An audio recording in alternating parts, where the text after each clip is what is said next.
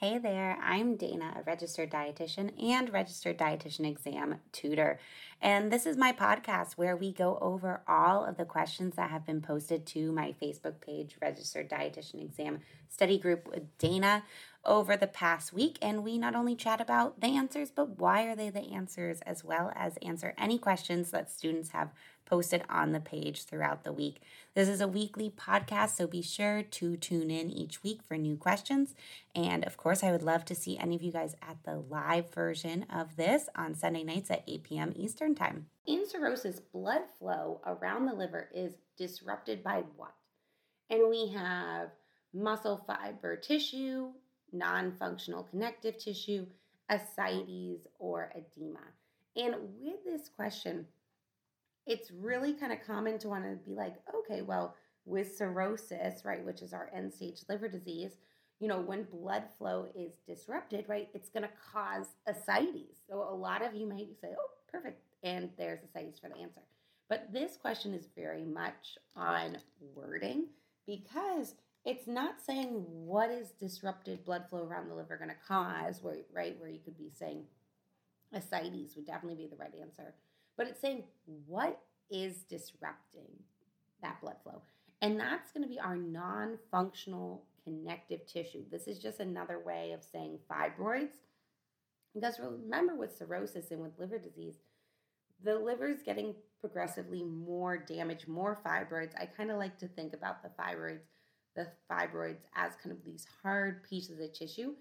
It's not going to be able to flow through it. So the more, the higher volume of these hard fibrotic pieces, the worsened your liver disease is going to get. And remember, once you're getting to fibrosis and cirrhosis, this is irreversible damage. So you're first going to have the fibroids you'd have portal hypertension, which can then lead to not only ascites, but also varices as well.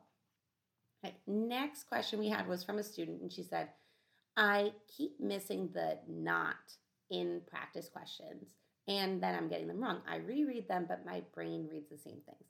Any suggestions? And I absolutely love this question. This is something where, I encourage you guys to ask questions like this because sometimes you might have a math question or like a liver question, but a lot of time too, these test-taking strategies, you need to be working on them just as much as you are, studying everything else. So one of the things with the not questions, and you can kind of take this to all the practice questions, but this is how I teach my students. So when you're reading any question, especially when you're doing your practice, right, take advantage that you can read it out loud. So I would read out loud the question, right? So let's say it's saying like, which of the following is, let's stay in the liver lens, let's say which of the following is not a cause of cirrhosis, right? So I would read through it then, and this is what I did on my exam because I am the same as this person. I would, on my scrap paper, or if you're doing it at home, put a little box next to the not. Because what you want to do is make sure before you click off that question that you're going, okay, did I put it correctly? Not.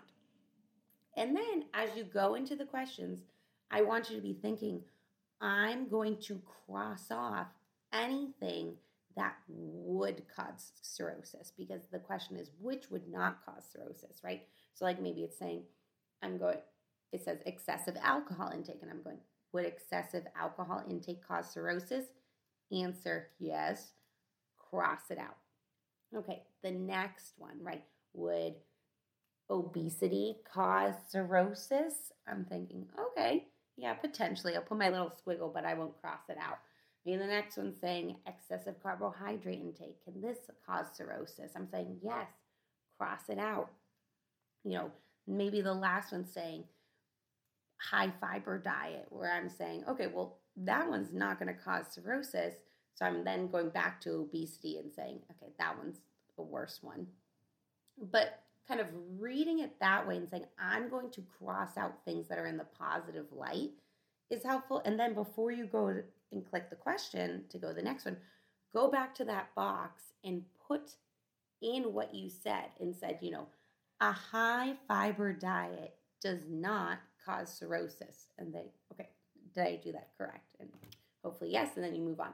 So I would put kind of that little box and put it on your scrap paper, put it on, if you're taking a paper exam on the Inman, highlight it, whatever works for you.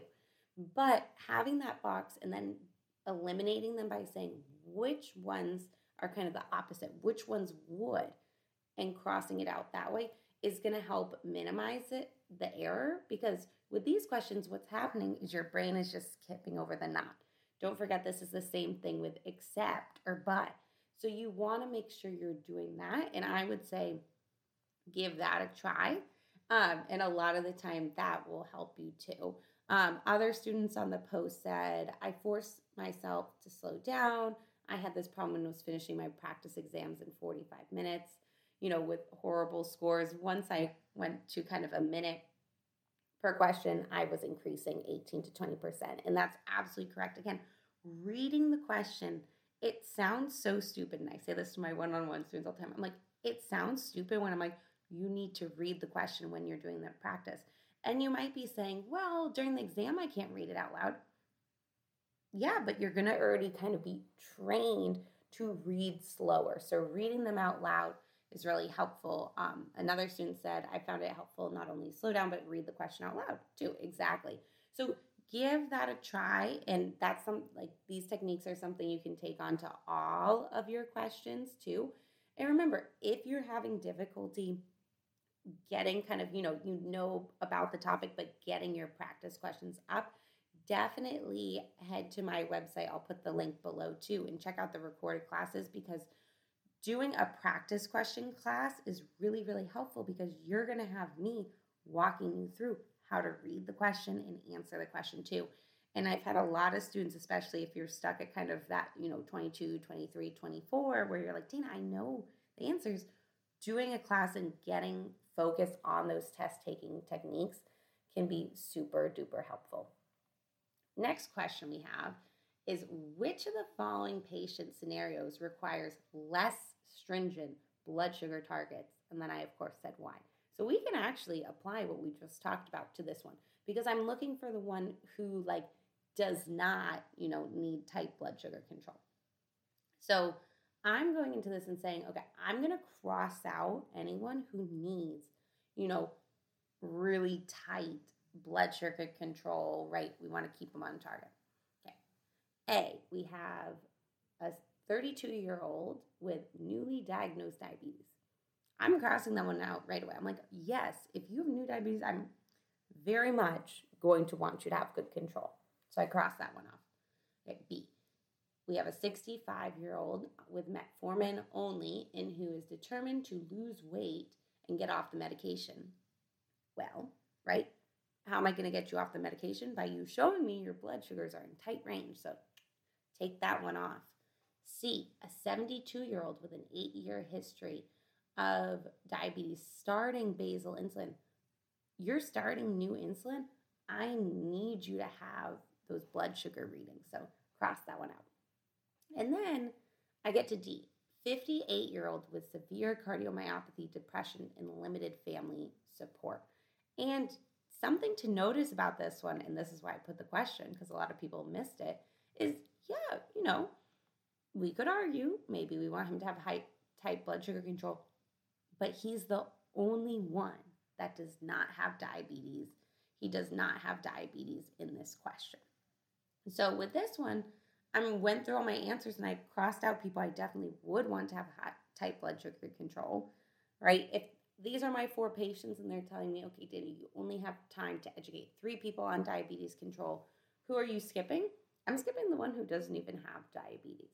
So this is a great one where if you're racing through it, you're not going to get the answer. But if you're reading and kind of saying, I'm going to cross out people who should have the blood sugar control, it's going to be a lot easier to get.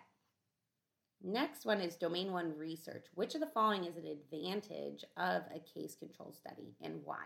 And you guys are going to notice that I like to put the why, because I don't want you guys to just say, oh, it's A, it's B.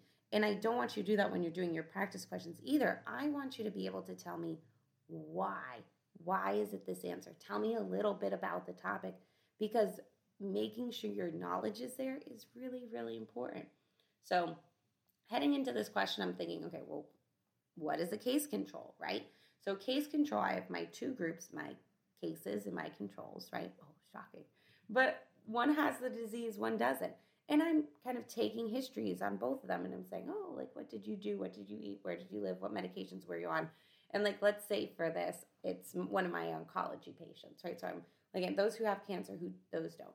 I'm getting the histories, and then I'm making correlations based on, what did one group tend to do who had or didn't have the disease. So it might be like, oh, those who smoke tended to have lung cancer over those who didn't. So it's always retrospective. So I'm thinking first about, okay, what's some of my research vocab, put in my terms, and then I'm going to go into the question. So A, it's easy to validate data in these studies. Well, not necessarily because it's correlational, so there could be things that are impacting it. Remember, our correlational studies are not going to be as strong as our randomized controlled trials. Okay. B, they facilitate the mechanism of the disease. Well, not necessarily because it's not telling me how the cancer is coming. It's just going, people who smoke tend to have more cancer. C, they're inexpensive to conduct. Well, it is retrospective, so that is, one of the big advantages of that. So I'm going to put my little squiggle of like, could be. And then D, a suitable comparison group is easy to identify. And this isn't necessarily true because it's, who are we comparing it to? Yeah, it's going to be people who don't have the disease, but similar to RCTs, they need to be matched and kind of look perfectly there. So with this one, the best answer would be C, that it's inexpensive to conduct, because what you're thinking about here is the fact, is going to be the fact that you are doing a retrospective study. Okay. Next question we have from a student. She said, can someone help me with this forecasting equation? And of course. So using the 5-week simple moving average method of forecasting and the data below, the dietitian wants to see how many servings will be needed for October 17th. So before I even look at this question, there's a little chart underneath with different dates and how many servings were consumed. I'm saying, what equation am I using? So this is a 5-week simple moving average. So with a simple moving average, what I'm doing is I'm looking at how many I want, so 5, and I'm using the 5 most recents to find my average. So this chart, it's giving me a few different dates. I'm going to look for the most recent one and then go the most recent 5. So on October 10th, I used 121. What am I? Beef roast. That's what we're doing. Okay. So add that to 120 used on October 3rd. Then on September 26th, I used 123. On October 19th, I used 119. And then, right, so that's 4. And then on the 12th, I used 115. So I add those up, I get 598, and then divide by 5, and then that's where I'm getting 119.6. So I would do 120 would be my best answer there. So the mistake that's most likely made on this question is adding them all up and finding the average. Nope, it's the moving average. So we're using the most recent ones. Most of the time they'll tell you, or if it's months, a lot of the time it's like a standard 3-month one. So a great one where the vocab can definitely get super tricky. The next one we have is a patient has hypernatremia, so high sodium, and with chronic PEG placement, and is having and is on Resource 2.0, so that's tube feed 2 calorie per milliliter due to malnutrition. Patient free water flushes were increased on admission due to high sodium levels, right? Because high sodium, you're thinking dehydration. Now, patient has worsened hypernatremia than initial labs. The patient has chronic anemia, no GI bleed, generalized edema with chronic heart failure, and then also a high BUN. What would you do as the dietitian? So with this patient, it's an interesting kind of case study. One, two, always what I'm thinking when I'm thinking about the hypernatremia is I'm worried, right, that this patient is still dehydrated. So even though the free water flushes were increased, because it's a 2 calorie per milliliter formula, that formula is not providing a lot of water. So likely they are still dehydrated. So what I would be doing is I would switch the formula. So let's just say this patient requires 2,000 calories. So we had been giving 1,000 calories of the tube feed.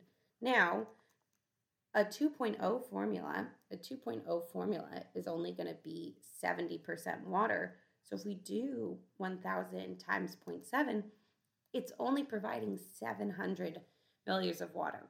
So most likely the formula is kind of contributing to the dehydration, because even if you're increasing water flushes, if your formula is only providing 700 milliliters, and let's say you're giving another 400 with flushes, you're still missing like 900 milliliters there to their needs.